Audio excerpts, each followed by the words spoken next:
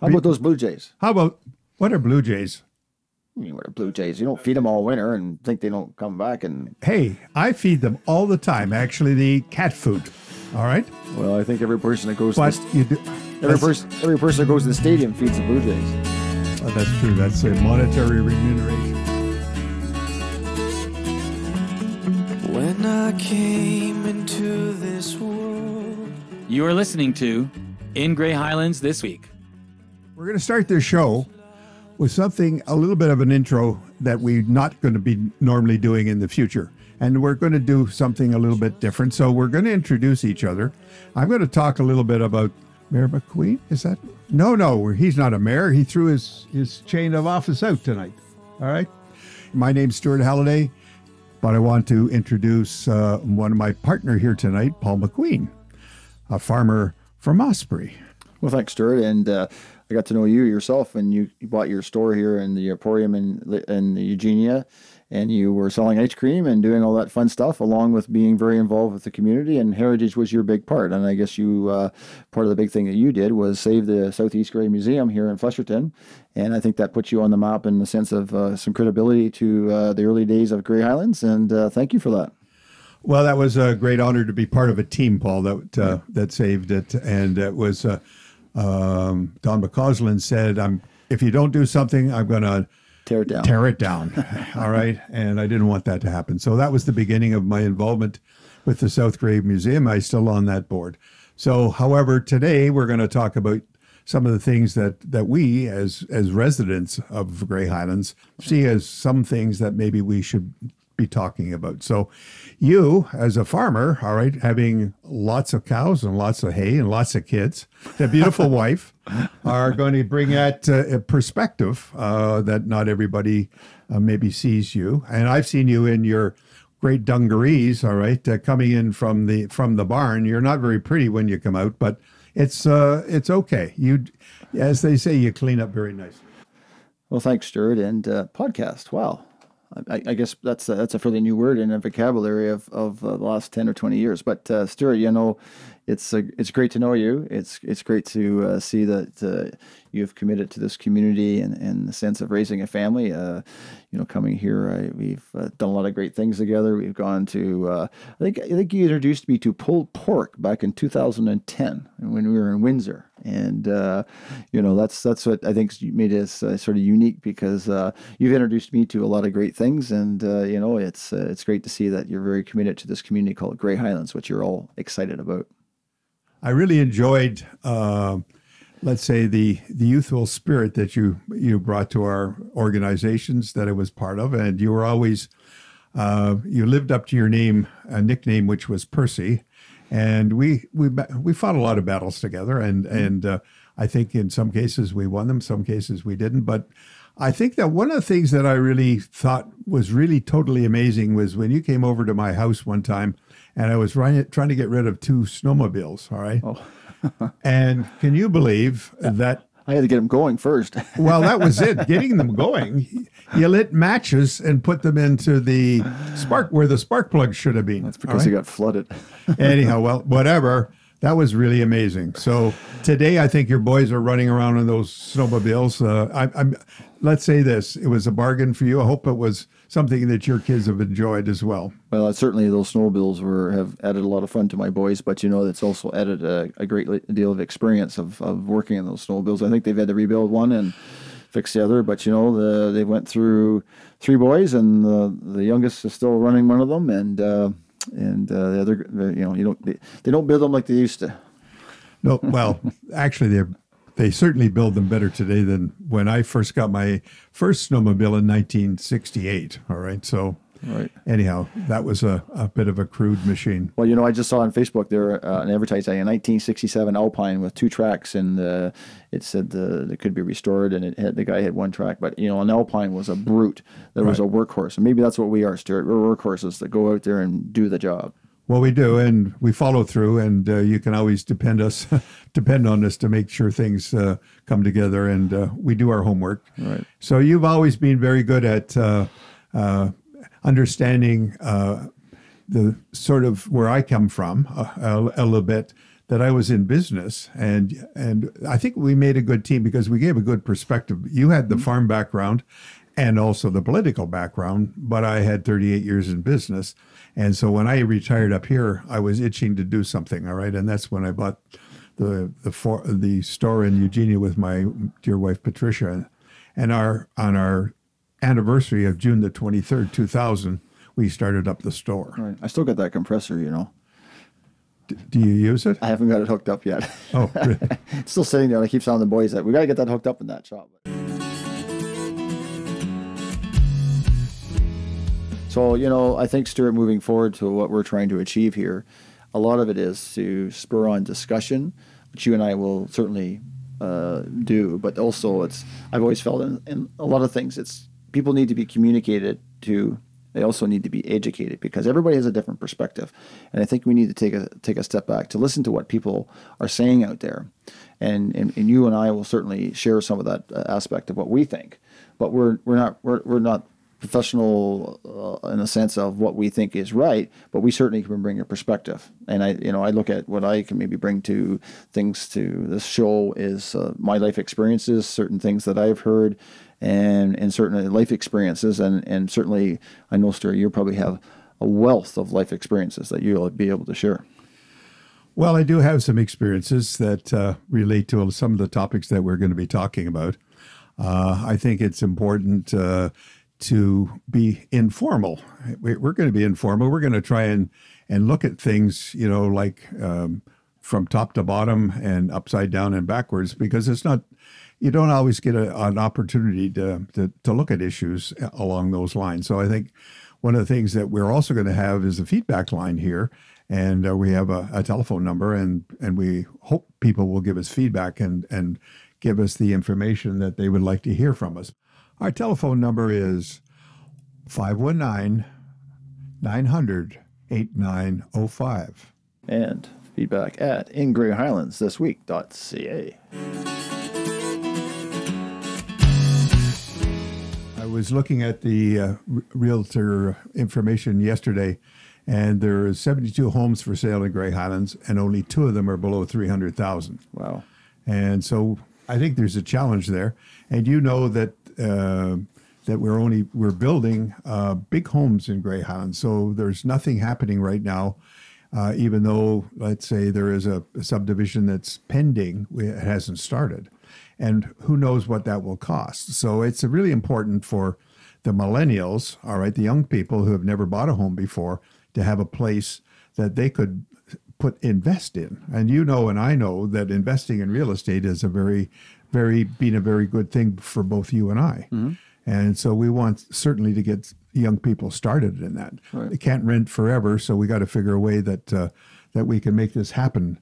And so I think that we will be exploring options. I had a nice chat today with Patrick Petch, and there will be some excerpts from that. Patrick has some ideas, but you also have some ideas about exploring secondary suites, because I think one of the things that we are finding is that people are keeping their homes a lot longer, the seniors are, right, and they're not giving them up because there's nowhere for them to go. And so maybe there's some solution if they have kids that are out of an age that are millennial age, which is anywhere from, 24 to 37, I'm told, that maybe there's a solution for them to maybe build a secondary suite in their current home. And you had some ideas on that. Do you want to explore a little bit of secondary home concepts? Well, certainly I can, Stuart, and I know I want to get back to this $300,000 and how somebody young can afford that, but we'll leave that for a minute.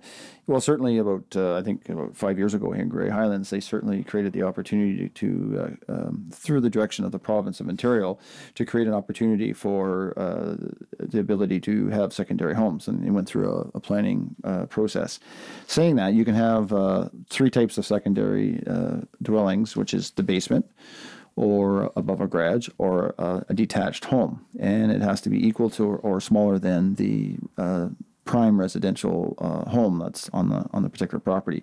Saying that, it's a great opportunity not only to create the opportunities for young people in the sense of giving them that first step. I mean, certainly if you were to build a 800 square foot secondary unit in the backyard of your 2-acre lot, certainly that would give an opportunity for a young family. Plus, it gives them the independence, and I think that's also the importance of anybody, starting off in this, with a family, is to have independence, having the ability to have that first step, and then moving in, and the ability to save. Certainly, when that young family moves on and maybe does buy a house, it also gives that secondary opportunity for income for your parents or whoever is owning that place. I think it adds equity. It certainly adds equity, and it certainly is certainly an increasing way of density for our municipality. Not only for that, for the simple fact is families that are raised here use our arenas, use our community centers, use our schools. I know we had a big issue with schools. We had the closing of one of the schools in one of our larger urban centers was being threatened to be closed. So young people staying here is very important, and certainly having the ability to create housing, and maybe that's one aspect of the secondary unit.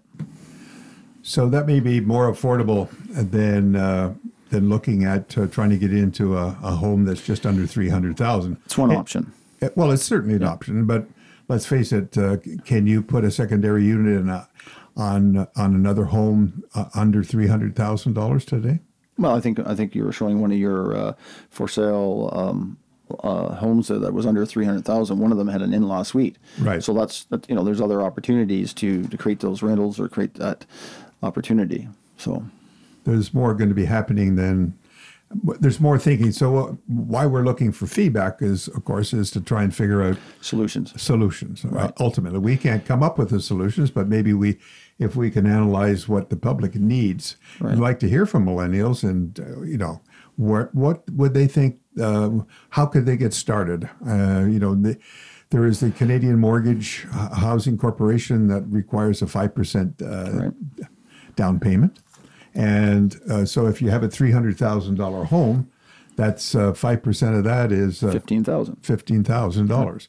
And so that means a mortgage that's going to carry so it's $285,000 mortgage yet. So how do you do with that $285,000 mortgage? I choke right now, but basically, probably the first guy who was looking at buying a first home would probably choke because that's still a lot of money. That's still a lot of money. It is. Oh yes. So 285 over a 25-year amortized every month, because as you and I probably do it every 2 weeks because we want to save those mortgage payments. But so what does that actually work? Have you worked it out? I did work out at this low interest rate, which will never be guaranteed, but let's say 2 3/4. It's been around for a while. Yeah, it's about $1,300 a month. $1,300, okay. So $1,300 with a young couple bringing in what, $2,500 a month? Well, yes, I would think that's. It's probably a magic number, but right. Right. So because you not only got their housing, you got insurance, you got repairs, you got a car, you got to buy food, you got clothing, and there's all these aspects of. And now we're talking about attainable housing for young people, but there's also seniors too, Stuart. Right. People that still need to, they're on a fixed income, and let's talk about that a little bit. Well, we certainly would encourage those kind of buildings, I think, to come into our community. We do have some rental units in Markdale, but we could use a lot more. Right. And there are some companies that are doing that. So hopefully they'll hear this message and they'll look at doing some of those kind of homes. And they're rental units. And I think that's the way to go for a senior. All right. So I was doing some little bit of figuring last night, and we have, I think, 3 different categories of seniors. And I'm not trying to categorize seniors, but as we've seen, there's people that have retired, but they're very active seniors. Right. And they're very active. They're and then you get into that 75 years, they're still active, maybe downsizing, they don't need as much space. And then we get into the sector where they're the 85 plus, and they still want to be independent, but the problem is independence and all the factors of life. And we know, the other issue of the next step is long-term care or assisted living and that type of thing. I think most seniors do want to stay at home as long as they can. And I guess that's where probably the aspect of home care and other things that I think I heard a thing on the news the other day where dentists will come to your home. So, so doctors and, so I think, people feel more at life, I think, being in their own home. Well, I think so too, and I do believe they have to. Also, one of the things that we have to make sure is that seniors aren't are receiving visitors, all right? And having your dentist come to the home is at least a visitor. And also, I understand pharmacies come as well these days. So, I mean, we're saying, though, that the seniors may want to sell that home, may want to take their equity out and find a place to rent. And they can do the math, all right? If you're 85 years of age and you get $400,000 for your house and you can rent a nice home for $1,200 a month, the math works, all right? And I think that, and you could probably have a better quality of home at the, at 1,200 maybe than the one you're leaving from, and you don't have to worry about cutting the grass or plowing the snow or anything like that. So, I mean, we're hoping that some of that information will come. So, secondary suites, seniors' homes, there's a real need for that in our community. So maybe when we get talking to our next episode, we talk about the idea of renting and renting versus owning. And maybe that's another way of your aspect of housing, because, earlier on you talked about housing, and we sort of, what's the aspect of housing? Housing is shelter, place to live, place to raise a family, place to enjoy your family. So maybe rental is also another aspect of attainable. Absolutely. And we got some interesting concepts from Patrick Petch, which I interviewed earlier today, and we'll bring some of that forward as well. Patrick has some ideas about young people leasing some homes and subleasing actually rooms within those homes. So there's some innovative ideas and some innovative thinkers in our community, and we want to bring that out. And we want to be open to that, and we want to make sure that everybody gets a chance to have input, and each one maybe have some different kind of situation. But I think by working together, we'll come up with some answers. Now let's listen to my conversation with Patrick Petch. Welcome, Patrick. Well, thank you, Stuart. It's great to have a young person from Grey Highlands that's so involved in real estate and knowing what's happening in our community. All right, so welcome again to our first inaugural podcast. Well, thank you very much, sir. So you and I have been chatting before we got on mic here. So we've run by a lot of different things, but one of the things that we really want to be able to determine is there a need for millennials to find homes? Are they satisfied? Should we be doing something about finding homes for millennials? Absolutely. So as a millennial, I can speak to this directly.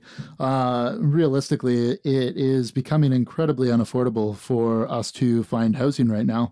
The average net worth for a millennial is $8,000. And you look at Grey Highlands, and the average home sold in the last year in Grey Highlands was $493,000.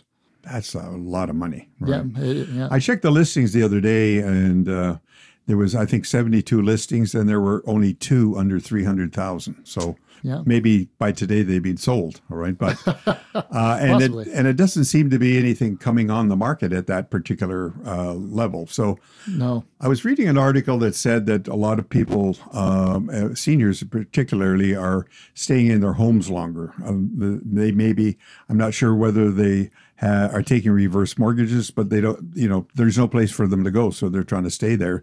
So that turnover of homes isn't happening. Do you see that as part of what's... Yeah, I mean, that is also part of the issue. Seniors are staying in their homes for a longer period of time, but once again, that's partially due to the fact that they don't really have an alternative option for that.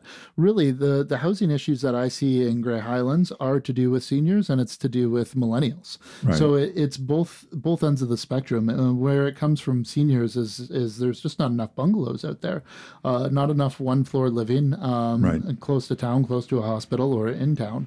And the houses that there are, if you look at Markdale, a bungalow, single level, is the most desirable style of home, and they're going for a dated bungalow is going for $300,000 to $350,000. Really? Okay. Yeah, single car attached garage. Well, my brother and I were brought up in a bungalow in a small part of Toronto. It was 800 square feet. All right, and we had 2 bedrooms, and he and I shared a room. All right, so it's possible to have that, but no one's building those type of houses. So no, I mean, a big part of the issue is as well is people who can't build those houses in Grey Highlands. Right now, our zoning bylaws only allow for 1,000 square foot, and I know Grey Highlands is planning on moving in a much more progressive direction. Right. When it comes to future developments. Yeah, I think they're going to let the building code determine it, and I think so that'll allow a smaller home to be put on.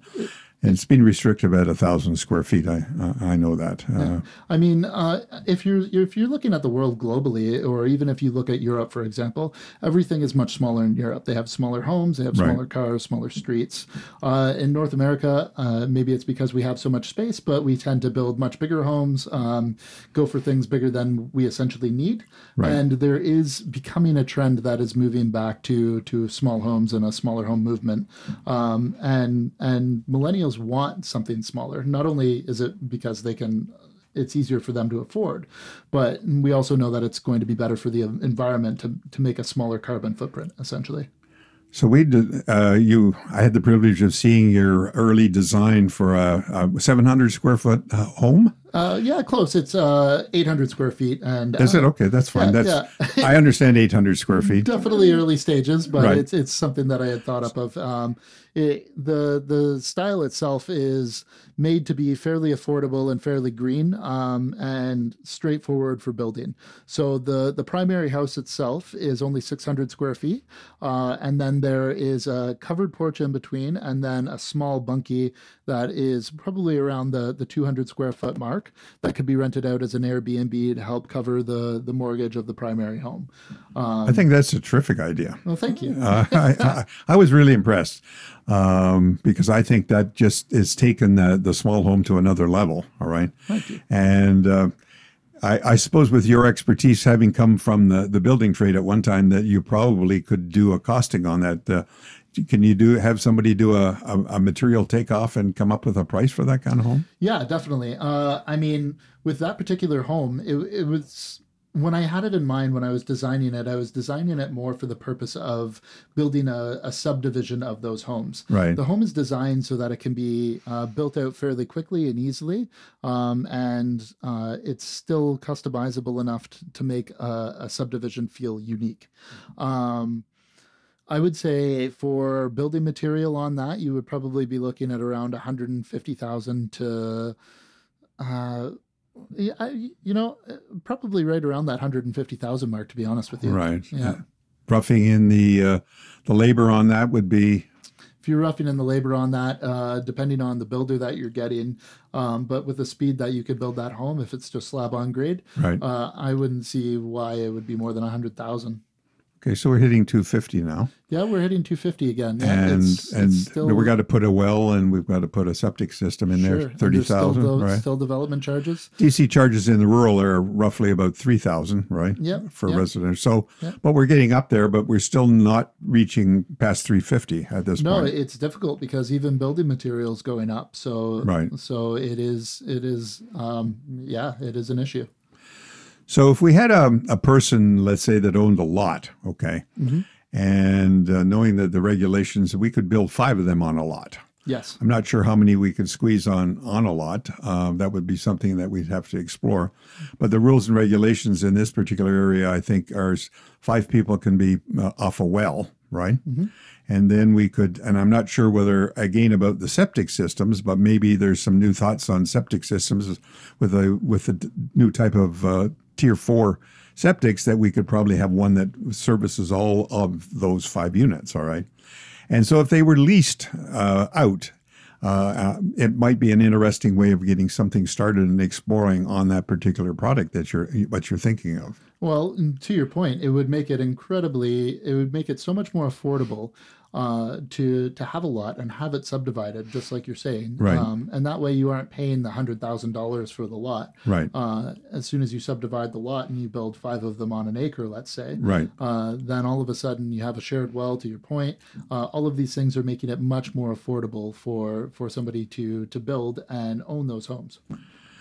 Well, that's really innovative. We're going to explore this in future broadcasts to see how we can bring this on, because I think there's opportunities there. And the fact that, you know a little bit about building makes a big difference about it. And also, once we, with the long list of young people that want to have homes, I think we could probably find 5 tenants very quickly. So I have an eye on a piece of property, and and perhaps you have some as well. So we'll stay tuned on that. And, Yeah, it would be a definite benefit to Grey Highlands for sure. well, thank you for joining us today in our inaugural presentation. All right, on in Grey Highlands this week. Well, thank you very much, Stuart. I appreciate it. Thanks for coming. Bye. Bye now. Well, Paul, let's switch gears and let's talk about another topic that is very interesting and seems to be in full swing in our community is about environmental issues. I know the UN has issued several reports recently, and it tells us that unless we do something about our carbon emissions, we're all not going to be here in 12 years. I'm not sure how. Maybe that's a little bit of an overstatement, but we have to address that.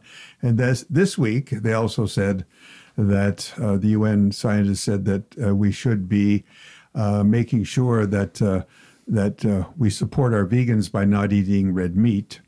And so there's a lot of things that we can talk about, but also I want to talk about a few words in that people in the environment business use, and one is resilience.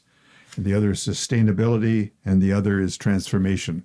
So we'll come back to that, but I want to just say that you being a farmer are going to have an opportunity to make some comments on that, on the second UN report. Well, certainly on the beef side for sure, but when farmers, first thing they say is, how's the weather? Because when it comes to growing food, weather is very important, and we see our environments continuing to change. I think from a farmer's perspective, we have to be aware of the change, but also adapt to the change. And right now we look at the past year, look at the past spring with the way the weather was in the spring, wet spring. Now we have a dry summer. So, I mean, it's never perfect, but it's part of adapting as far as farmers and trying to appeal to that weather climate. I think it's been known to say that as we go through the climate change, is Canada going to be better off for growing food? I mean, there's been reports out there that says, and I mean more locally, I guess, in a sense, that as our climates, if they're saying our climate's going to warm, is that going to be better for Canada to grow better, longer growing seasons? And that's one aspect of it's changing. How do we adapt to that change? But to start with, in a sense of your environment, is one of the main things is clean water. We need clean water for our health and for our raising of our family and also feeding of our livestock.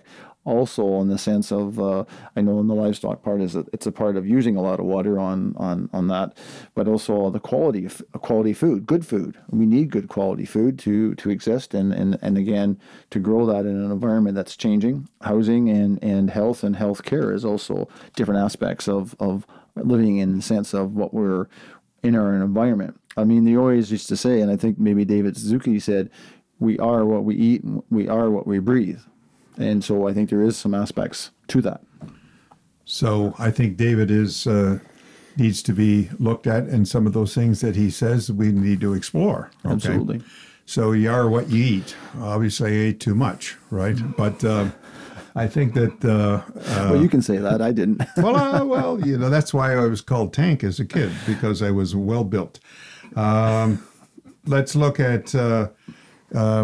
some local initiatives about shopping local. So there was at the farmer's market, and I go to the farmer's market every Saturday morning, and I get a loaf of gluten-free bread, and I enjoy it very much. But there was a group there called Shop Local in Grey Bruce, and they will buy food locally and they'll deliver it to your house. So there's a real movement afoot on local food. So I think that market gardening is starting to expand more in Grey Highlands.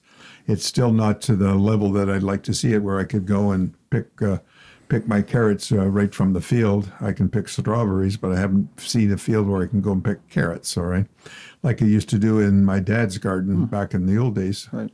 Holland Marsh. Well, you can, but Anyhow, some of our Mennonite people are able to adapt and do market gardens or do gardens. So I think that's important. What do you think about this UN report that says that we shouldn't be eating as much beef, and that's causing climate change? Do you have an opinion on that, or are we going to talk about that in the future? Okay, well, it's interesting that they're talking about eating red meat and raising of cattle. Certainly, there's certainly that debate of cutting out the raising of beef and just eating a plant-based diet. But I think in the world itself, a lot of people enjoy eating red meat, and I mean everything is as long as it's in certain modification, or not modification, but in the sense of certain everything in moderation is what I'm trying to say. Saying that is, here in Grey Bruce, a good portion of a lot of the beef that is raised is on marginal lands. And marginal lands that you necessarily would maybe be growing your seed grains, or where you have that. I look at it in a sense like this: is there's a lot of places in Grey Bruce you can't grow potatoes, but you can raise cattle. That's right. And from that is in the sense that, every time you expose, as I understand, I don't have an agricultural science from the University of Guelph, but every time that you turn over that soil or your plant, you're having a carbon release. Well, I understand through hay crops and pasture lands, it's capturing carbon. So I think that's, in that sense, that's a positive thing. Certainly, what I guess the big thing is cows fart, I guess, right? And how do you control that? I know the University of Guelph or other science-based studies are looking at how can we improve that through the diet of cattle or certain processes of food for cattle, and I think they're seriously looking at that aspect of raising cattle. So that's just a perspective, Stuart. I don't know. What do you think about that? Well, do you eat meat? Yes, I do. And why do you eat meat? Maybe that's the question. Why do people eat meat? Well, let's say this. I enjoy it, or I was brought up with it. So, and people drive sports cars because they enjoy it too.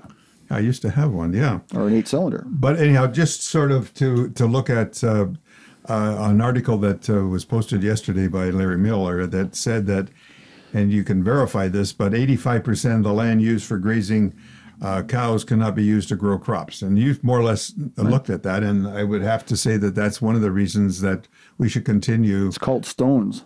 Yeah. And lots of them. You used to say that the land was pretty bony. Right. So, and the cows eat forage. So what's forage? Well, legumes like that could be alfalfa, timothy, grass varieties, a lot of different, You have some statistics about planet and carbon release. Do you have those statistics? Here's the issue. If 1.6% of the carbon emissions in the world is from Canada, and 27.2% is from China, and 14.6% from United States, I mean, we could get to a 0% emission. But how do we deal with this as a world issue? And I know off the break you and I were talking about this. Is do we buy more local and support things that are emission free? I mean, I think you were reading about the federal government with regards to some grants with regards to some of that carbon tax that they're collecting. Personally, I think in the province of Ontario, the carbon tax that they did have on for gasoline was a good thing, because it was promoting the ability for people to have subsidies for electric vehicles, and certainly retrofitting their homes with better windows. I mean, we live in Canada here. What do we got? We got winter for 6 months. I mean, probably one of our biggest emission issues is heating our homes and keeping warm. And I don't think anybody's going to choose from keeping warm to we got to come up with ways that are better for the efficiency of heating our homes. And so that goes back to creating incentives. And we all know, you talked about carrots a few minutes ago. Well, sometimes you got to dangle the carrot to make things happen in the sense of in good ways, and just those incentives are a good thing.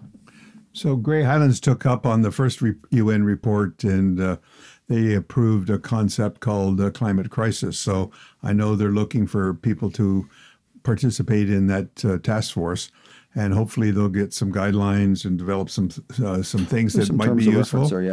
And I also see today that the Grey County has a group of young millennials that are looking at things that can be done by municipalities and by people. So I think that's really important. That we stay focused on coming up with solutions. It's not going to be easy, but even though that we're not emitting as much carbon as China, I think we do our part. And one of the things that we'll lead into eventually is talking about waste management and recycling and all those other things that we can do. And the province is looking at different ways of saving and doing about recycling. So I just want to also say that Grey Highlands has been a resilient municipality, all right? And resilience in just as environmental use is bouncing back. So we bounced back when a tornado came through Markdale. We also bounced back when the spring flood in March 2016 almost, Lake Eugenia almost flowed over the valley down in the valley there. And so anyhow, we bounced back. And also corporate resilience came from Chapman's when they decided to hang in there and become a resilient organization. And build the Phoenix. And rebuild.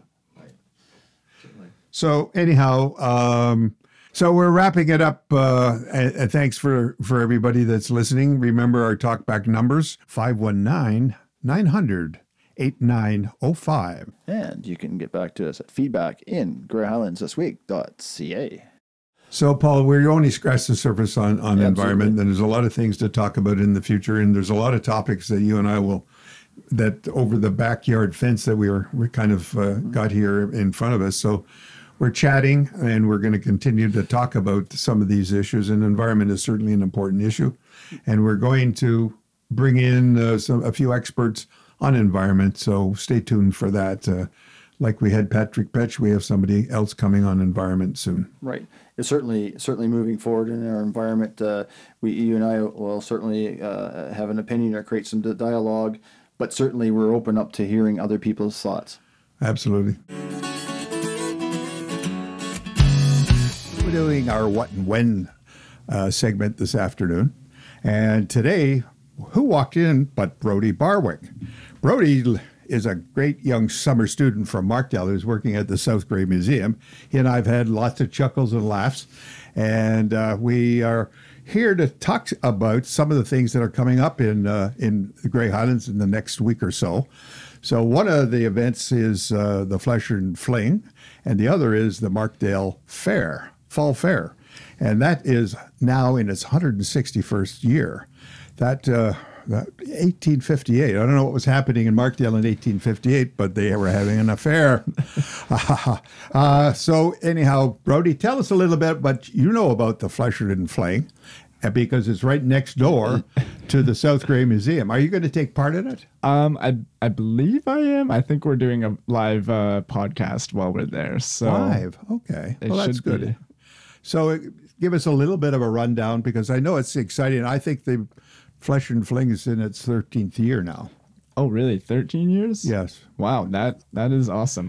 That is news to me as well. Yeah, no, it's been around for quite some time, and Carol Wood, our local merchant from Local Color, is spearheading it again this year, and but it's right next door to. Are you going to have that stage built? Fingers crossed.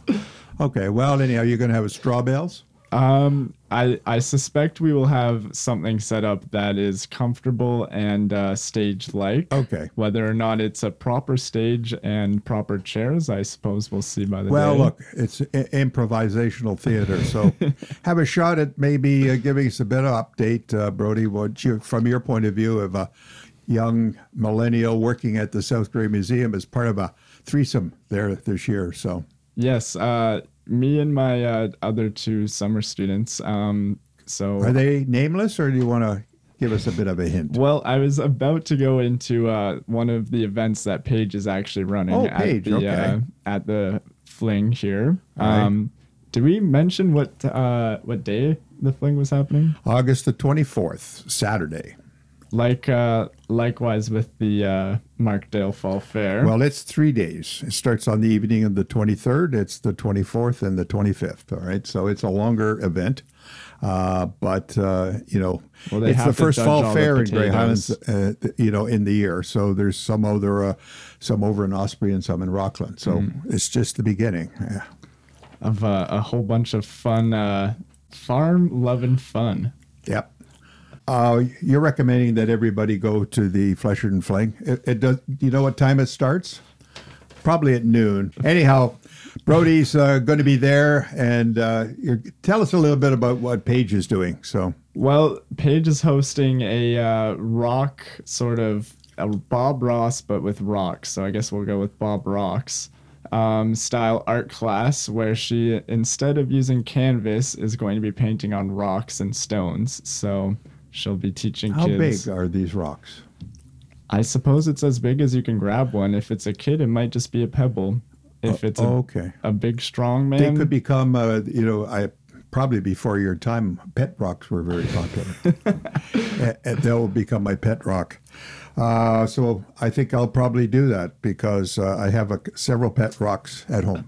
Anyhow, let's talk a little bit about the Markdale Fall Fair. Let's go It's an into it. agricultural fair, and it's exciting. It starts off. The kickoff is in the evening with the ambassadors, where they choose the junior and senior ambassador. But anyhow. Come to the Fall Fair, come to the Fleshered and Fling, and let's make things happen on August the 23rd, 24th, and 25th in Grey Highlands. We'll see you there.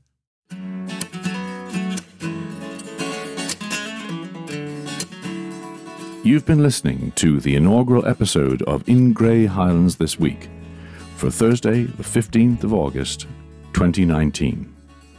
A current affairs podcast for and about the municipality of Grey Highlands in Ontario, Canada. Our hosts are Stuart Halliday and Paul McQueen.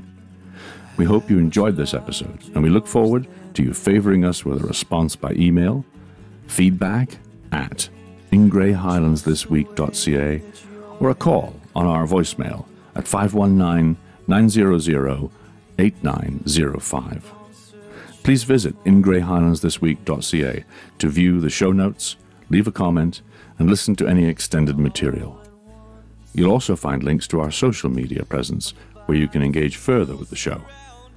Our scores are skillfully composed and generously provided by Al Halliday of Arkham Dispatch and Kevin McLeod of Incompetech.com.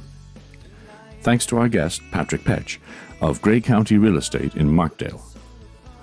The show is produced by Tim Riley at Leaking Ambience Studio.